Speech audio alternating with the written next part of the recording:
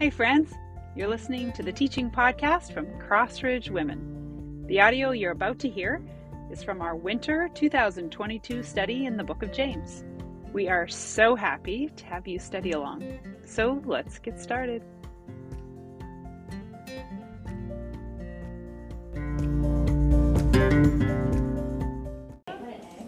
Sorry, I had some technical difficulties, but now we are good to go. Welcome to our Zoom friends and our groups.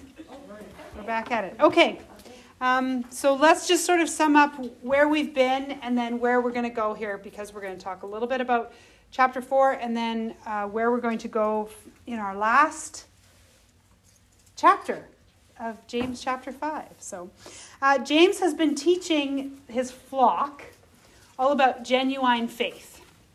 And in doing so, he's diagnosed a lot of these problems that tend to derail our discipleship and tend to derail our relationship with Jesus and us growing more into the image of God and the image of Christ. And so first he said, way back in the beginning of the book, he said that our problem is that we lack wisdom. And specifically, he said, we don't see clearly with God's perspective. Okay? And that we don't see him as the generous giver and the gift itself. Then he said that our problem is that we don't see other people clearly either, or at least we don't see them with God's perspective, which, when it comes to image bearers, is the perspective that matters, right? The ultimate perspective that counts. And next, James told us that this problem comes out in how we speak. It always comes out. And I was thinking about, isn't this interesting? Why in this book about wisdom does James talk so much about speaking? And I think it's because this is how we manifest our wisdom, or this is how wisdom or lack of is manifested, really.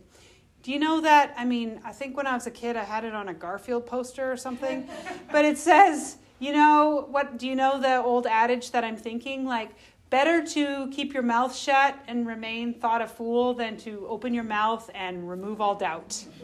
And basically, that's kind of a summary of like that. This is why James talks about there's wisdom, and when you talk about wisdom, you got to talk about speech, because that is how it comes out. So James said, this way we speak, it's dangerous and it's divisive and it's out of control. And then in chapter 4 here, we are not surprised that James reveals that these problems, and this problem, the tongue and others, come from something deep inside us. It's not just about our tongue. It's actually connected to a deeper place in us. And it's this issue that we all struggle with that is at the heart of all sin, and that's pride. Yeah. So what is the remedy then, James? Come on. Like, we've heard all about all these problems, and we're with you, okay? Like, it's hard to stomach sometimes. It's hard to look in the mirror. Sometimes we'd like to just walk away and forget that that's what we look like. But even if we're willing to say, okay, James, we can see that we do have these problems. This is derailing our discipleship to Jesus. Please give us a remedy. What's the remedy? So this is where we get it. In chapter 4, I think James begins. And people say it's the clearest gospel statement in the book of James, other than Martin Luther, of course. But and it's this verse 6. It says, he gives greater grace. And I told you that James was going to give the whole gospel in very brief summary. And I think that is it. So let's talk about grace for a minute, because actually you could sum up and say, what is the gospel? The gospel is grace.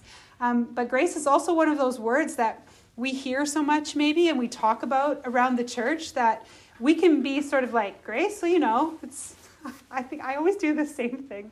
It's like, it's grace, it's grace. Like, I don't know if you say it with a smile or something. Does that convince people you know what it is? But, what is grace? This is a term used throughout the Bible, and it's closely tied to the truth of the gospel. Anybody look up any definitions here in person? Do you have any good ideas? Like, if someone said, what's grace? What do you say? Undeserved favor. Yeah, unmerited favor. What, are we all good evangelicals or what? That just rolled right off your tongue. Yeah, unmerited favor. Anybody else? I got one I really liked, but hold on. Okay, we're holding. Oh, a divinely given talent or blessing. Yeah, nice. A divinely given talent or blessing. Yeah, gracious gift. Gracious gift is what, the word means. But it is a Greek word. You probably know. You maybe know someone named this. Charis, right, is the word in Greek for grace.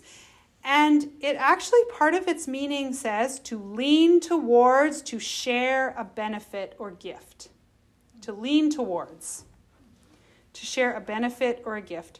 So it's giving favor, like we said, especially when the recipient does not deserve it. And to do that requires, guess what? A very generous spirit, which we learned in James 1, God has. He's a generous giver. So I think it's really interesting that James makes sure that he reminds the people that God is a generous giver, because it's tied directly to grace. I think grace means that God has drawn near. He has leaned towards us with a gift. And we can see, if you think through the Gospels, the gift is himself, right? He delights to draw near and give this gift of himself. Ephesians 1, chapter 6, you can look it up later, but my paraphrase is basically it says, Jesus is God's glorious grace to us in human form. Right? He leaned towards us. He came near to earth with a gift of his own presence. And so that's why I like to say, sometimes we think like, oh, it's a gift. Grace is a gift. I think grace is more about presence than it is about a present. You like it? Yeah. I'm sure I didn't think of it. But it's the declaration of the good news of Jesus Christ. And that's why we tie that word so often to the gospel. So let me just walk it through really simply, because I've been trying to sort of remind myself what is the gospel exactly, because even that word I can just, sort of not think about too much. So Jesus draws near to humanity. That's what his life on earth was. To enable us to once again draw near to God. That's what he did through his death and resurrection. We say that when he died, he healed our relationship so that we once again can be friends with God, reconciled to God. As we draw near,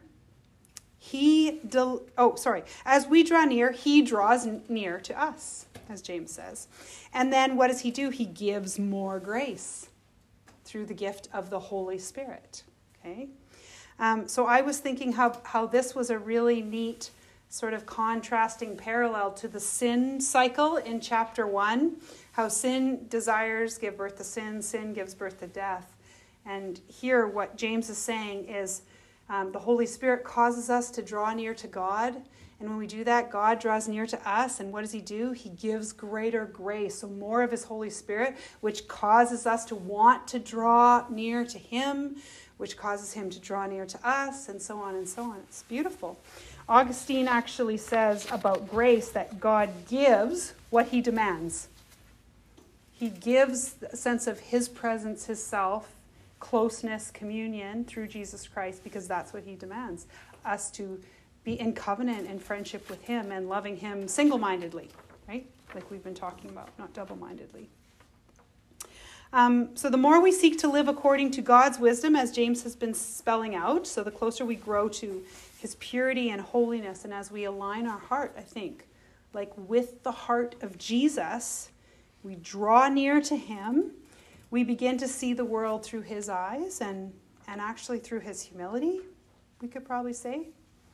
But let's talk specifically about what this drawing near to God looks like, because I think James gets kind of specific about what it looks like to draw near to God. What are some of the verbs or the action words that he uses when he talks about drawing near to God? Submission. Yeah, submit. Resist. Draw near. Cleanse. Purify. Humble, be wretched, mourn, weep. Yeah, good. Okay, so let's start at the beginning of that list. Submit yourselves to God. So that word submission, Nobody wants to talk about it, right? No. So to submit means to put yourself lower, right? To put yourself under, to lower yourself. This is the response that God's grace demands. And actually, if you truly see God for who he is, this is what you do. In the whole Old Testament, like when people saw God, think about Isaiah, like when they actually see God, they can't help but what? Like, woe is me. Like, I'm a man of unclean lips and I live among a people of unclean lips. There's this feeling like, I got to get down. I got to lower myself. It's natural. But this is sort of like when you see Jesus as the ultimate reality, okay, he is the king, he is everything, he's everything he says he is. The natural response is to put yourself lower.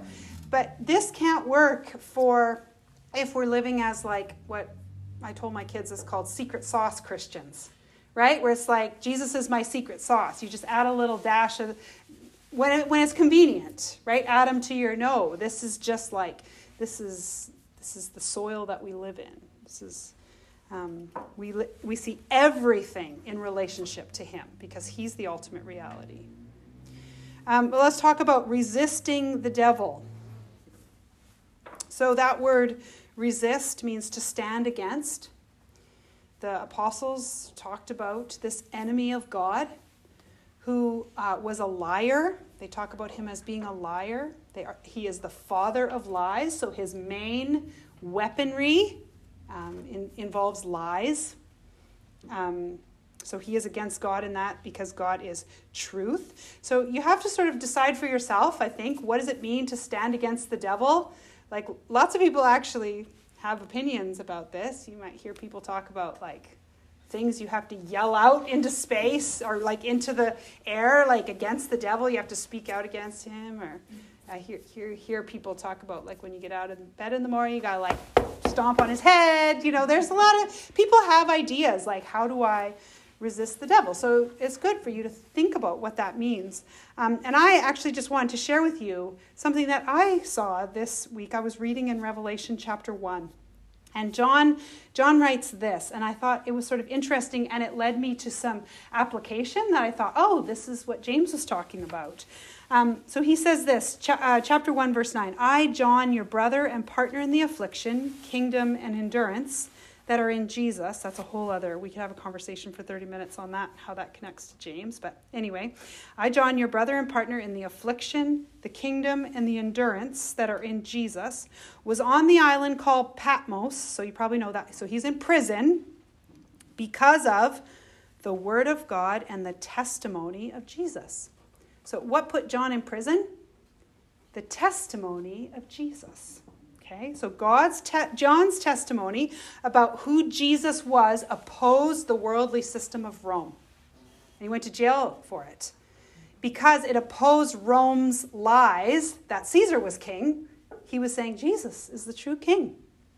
And he went to prison because of it. So whatever you think, whatever we all think it means to resist the devil, I think John believed a part of it. Or you could say to John, and he's like, well, yeah, that it's about testifying to Jesus as ultimate reality. It's like truth to the lies of the world and the enemy of God. And so I guess where this got applicative for me is I was thinking about what are the spiritual rhythms and routines that the church engages in to like combat lies. And obviously scripture, we talked about that a little bit last week, but I was thinking about, sometimes I like to call it narrative style, but we also call it just giving testimony, right? To actually give testimony of how God has been working and how you've seen that he is alive and he's caring for you, he is answering prayers, he is working in the world or in your life or in the lives of the people that you know. This weekend we're going to have baptisms in between the services. That's giving testimony. That is people standing there resisting the devil. That is what we are doing. We are standing against the devil. We are resisting his lies and saying, no, Jesus is the ultimate reality. There is life after death. And this world is not the end. There is something more. That's what we're doing there, right? I had an acquaintance who I hadn't seen for a long time because of COVID. And then our sons started playing volleyball again together. And when I saw her, I walked into the gym and I looked at her, and you could tell she was just growing her hair back. She was very thin. And so I thought, okay, something happened here. So I saw her and I said, oh, how are you? I haven't seen you for such a long time. And I felt like I had to say something. So I said, I can tell you've been through something, and I'm so sorry I didn't know about it. And the first words out of her mouth was, well, yes, I'm here because Jesus does miracles today. And then she proceeded to tell me how she went from, like, the doctors told her one day, yeah, you have stage 4 breast cancer, or brain cancer. You are, like, this tumor in your head is, like, there's nothing we can do.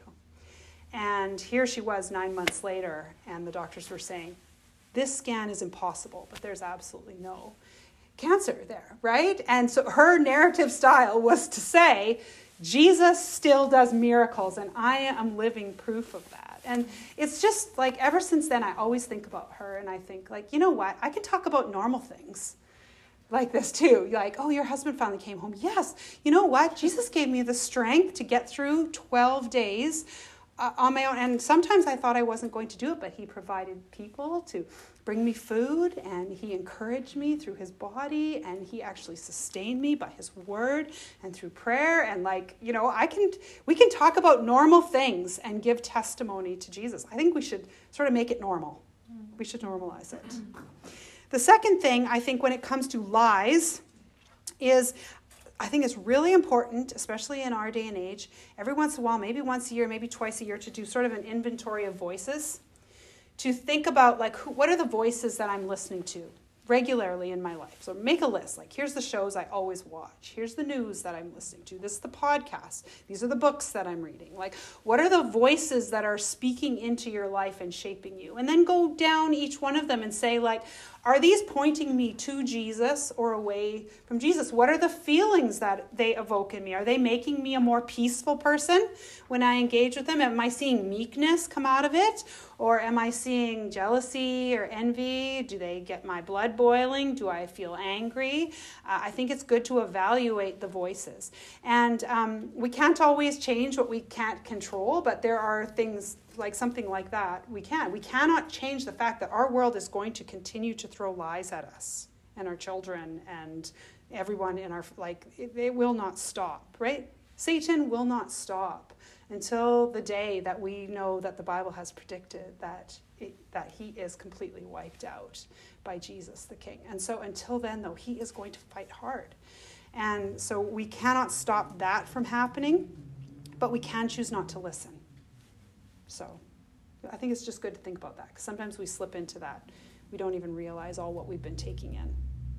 Okay, finally, cleanse your hands, purify your hearts, be miserable, mourn, and weep. What does this language remind you of? The sacrificial system, repentance, right? Ceremonial cleansing for moral purity. That's what the people should have thought about, right? Lament and real embodied sorrow over our sin, right? That's the gospel. How do we draw near to God? We always start with repentance. How many times have we said, okay, we see this is true about God. What does this mean? How do we apply it? How do we respond? The answer is always repentance. It is. It always starts with that. Yeah. But it's not just ritual outer cleansing. He says, purify your hearts. Don't just wash your hands, right? Purify your hearts against double-mindedness. We want pure hearts. Single-minded hearts that love the Lord our God with all our heart and all of our soul and all of our mind and all of our strength, choosing him and rejecting other lesser loves. And that's what God actually desires, isn't it? Psalm 51, a broken spirit and a contrite heart. And there's a word to sum up, actually, I think, all of this. And he uses it at the end. It's sort of an inclusio or a repetition from this. At the beginning, he says, submit, put yourself under. And then at the end, he says it again. He says, humble yourself, which means the same thing. Put yourself low. Get low. Make yourself low. In essence, it's the phrase, not my will, but yours be done. Right? Which flows into the final paragraph of chapter 4, when it's talking about God's will versus our will. I would love to talk about that. tonight. I had lots of like learning that happened there. And I'm going to wait and talk about it next week, partly because I don't have enough time, but also partly because I actually think that this is one place where the end of chapter 4 should have been included with chapter 5. And I think you'll see that as you start chapter 5. Like James starts those two chapters, those two paragraphs the exact same way, and I think they fit together.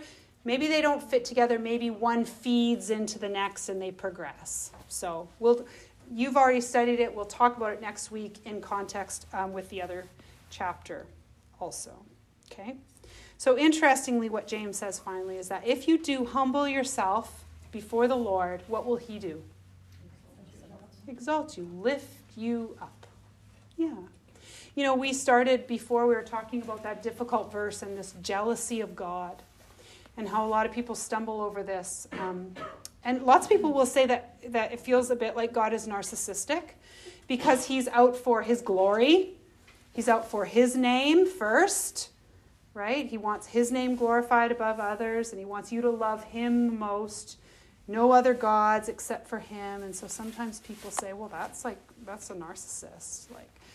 And I think this verse here, to me, it just sort of shows that, I don't know, some truth against that line of thinking, maybe. Just that when you humble yourself before the Lord, he does what he wants to do is to lift you up. And we also talked about like this in context of when we said, like, God knows what you need for flourishing, and he longs to give it to you, right? He longs to give you his presence. It fills everything you need. And so I'm just going to share, this is sort of, I don't know why I'll always share weird, embarrassing things about myself with you, or often, but this feels a little bit vulnerable to me, but I wanted to share with you, I have this, I don't know what to call it, like a prayer picture. So for a long time, I've had this verse in my mind, and I've looked it up, and it's actually repeated many times throughout. Not necessarily in these words, but this idea that if you humble yourself before God, he will lift you up. And that those who humble themselves before the Lord, he lifts them up. And I think about that all the time. Something that I just do to try to concentrate, I guess, when I'm praying is I have some verses that I always start with, and one is from Psalm 145, and it just says, like, I start my day, when I sit down, I say, let the morning bring me word of your unfailing love, for I put my trust in you. Show me the way to go, for to you I entrust my life. And it's just like me coming to say, like, okay, it's morning, what I need desperately is your love, and then, like, show me what to do. I do want to trust you. And then I've been trying to spend time in silence, which is really hard for me because my brain wants to think about a million things, or like I think about, I'm gonna look that up in the Greek. I just thought of something for Bible study. I do this often. So I've been, for like the last couple of years, I envision, as I'm just in silence, I just think about how big God is. And I start with, like our Father in heaven. And so I just think about God being massive. And I picture myself standing there. And actually what I know I need to do is kneel. So I picture myself getting down on my knees before God. And always, like, I'm not saying I see God or anything, but I can sense that God is quite small. And then I just try to, like, tell myself everything that, like, and think through and rehearse everything that is true about God, his holiness, how he created everything, like his great love, how he is so other than us, and he is without sin and all. And as I do this, I just can sense that, like, I almost can't, it's just like only his, like, I can't even see the fullness of his toe. Like I just sense that he is so towering above me. He is so massive, and I'm on my face, and I just, like, think I'm humbling myself before this great God.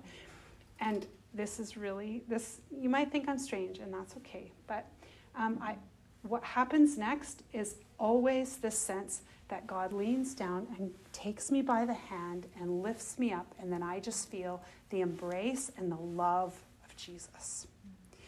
And it's every time, like I always try to picture, and sometimes, like, I make my body, but also inside my head, like, and I don't know if it's worship, just I get right down before the Lord. Like, what does it mean to humble myself? And every single time, I just feel like God takes me by the hand and he embraces with like grace and love. And and then from there on, I'm just like, okay, I have some things I want to talk to you about, and so just from there, my prayer goes. But I think that drawing near to God for me, what I've seen and what I think is true for all of us, that it can change our desires. And that as we commune with God, he can change our hearts. Romans 5 has this beautiful verse that says that God has poured out into our hearts by the Holy Spirit love of God. And that love of God can mean love for God or can mean God's love. And I always think, can you imagine drawing near to God and him pouring out the Holy Spirit on me fills me with a better love for him? The Holy Spirit actually helps me to love God. He gives what he demands. It's amazing. It's beautiful, and it's encouraging to us. Okay, a couple things just from chapter 5. Chapter 5 is a bit of just a cacophony of a whole bunch of things, a little bit like chapter 1 was. I told you that was going to happen. But I hope that you can carry, we just came out of this, that we see this beauty of God's grace and the gospel truth. And I hope that you can carry that into chapter 5 and that you see truth, beauty, and goodness too in light of that. We've been talking about chapter 4 here, and I've told you over the weeks that James is always showing us what does a mature faith look like. And so in chapter 4, this shift that we see, I think, is from the temporal to the eternal. So instead of these earthly cravings, we start to have this spiritual appetite for the grace and the presence of God. Okay? And we see that is daily bread. And more fulfilling than our earthly cravings and passions and desires. But in chapter 5, we're going to see that mature faith looks like this shift from seeing yourself as the whole thing to a part of a whole. Okay?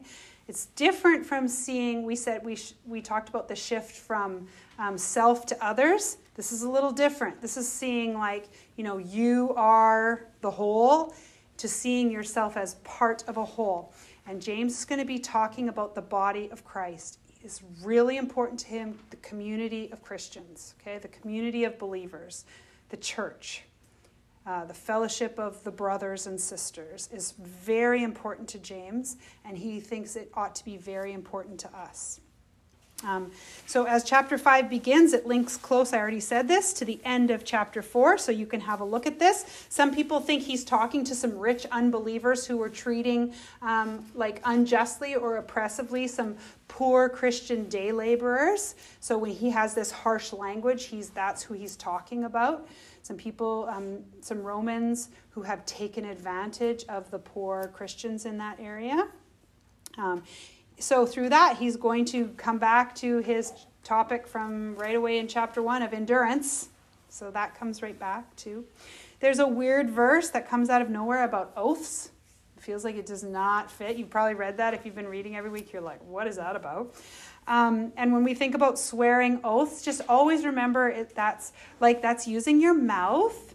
And an oath is like a covenant promise. That's what they're talking about in the Bible. We talk about oaths like a swear word. Sometimes we think about that, but when he has oaths in mind, he's talking about entering into covenant relationship with someone. So here's a little bit of help. Some commentators think that the poor Christians were perhaps tempted to use oaths to fend off their creditors. Like to promise something or to make a covenant for, here you can, take my daughter as your wife or something to pay my debt. And he was, warning them against, don't do that. Instead, trust God to sustain you during your oppression. Okay? Or to get other necessities, I'll give you this and, they'll give us food or something. And James wanted them to actually have full trust in the Lord and know that the Lord would provide for them. Okay. And then the final paragraph of James he's going to call out wise speech once and for all. And then I just wanted to warn you, there's another weird verse in there about Elijah praying. And if you just sort of take a run at it, you kind of might think, yeah, like, man, I suck at prayer because, like, I can't get those sorts of results. Like, that's sort of how we feel. Like, he's telling us, well, you should just pray like Elijah, who prayed one time that there wouldn't be rain, and then there wasn't rain, and then he prayed again that there would be rain, and then it rained, and like, come on, what's wrong with you? It feels a little bit like that. We need the whole context of the illusion, so I'm sending you back in your homework. Like, really do the work if you want to know. Like, read the whole story, see what's happening in 1 Kings there with Elijah. That will help. That will help you to understand that James is not saying there's something wrong with the way you pray. He's saying something different about prayer in general. And we didn't get too much time to talk about this, but it'll really help you in that when you're thinking about Elijah, if you think about these prayer problems that James diagnosed, right? He said we don't ask, and then we ask wrongly. Okay? So think about this idea of like selfish prayer versus like prayer that is aligned with the heart of God when you're reading that and when you're reading about Elijah. Okay? And then we will talk about it next time. Okay? That's all I have for you. So with that, we will dismiss you to begin James 5. Let's just pray for just a couple minutes together, and then I will dismiss you because I know here in person some people are going to pray at tables. So, Lord Jesus, we confess that we have a lot of cravings and selfish desires that we bring to the body of Christ, that we bring to our relationships, our families, and our community groups, our church, our places of work. You say this is true, and we want to align ourselves with your reality, so we humble ourselves and say that yes, we do. And even now, as your Holy Spirit sort of prompts us to, just have our eyes opened and our ears opened to what those cravings are, God, we want to listen.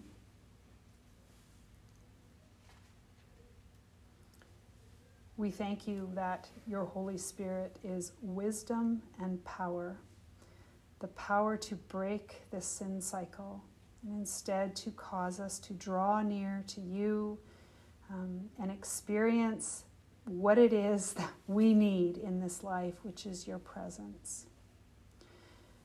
I pray that you would do that in us, and as we grow closer to you, as we learn to align ourselves with you through the way we talk, through the way we pray, through the way we view other people, through the way we just view all the circumstances of life, that you would make us into people of peace who are truly humble, who see you as a good God, and who consciously and someday less so think less of ourselves and just more of you.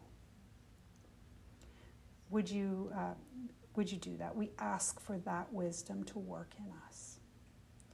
In your name we pray, amen.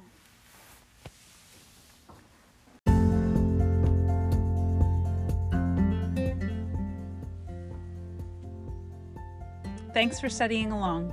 For more resources and to connect with us, you can find us at crossridge.church/WStudy. We'll see you soon.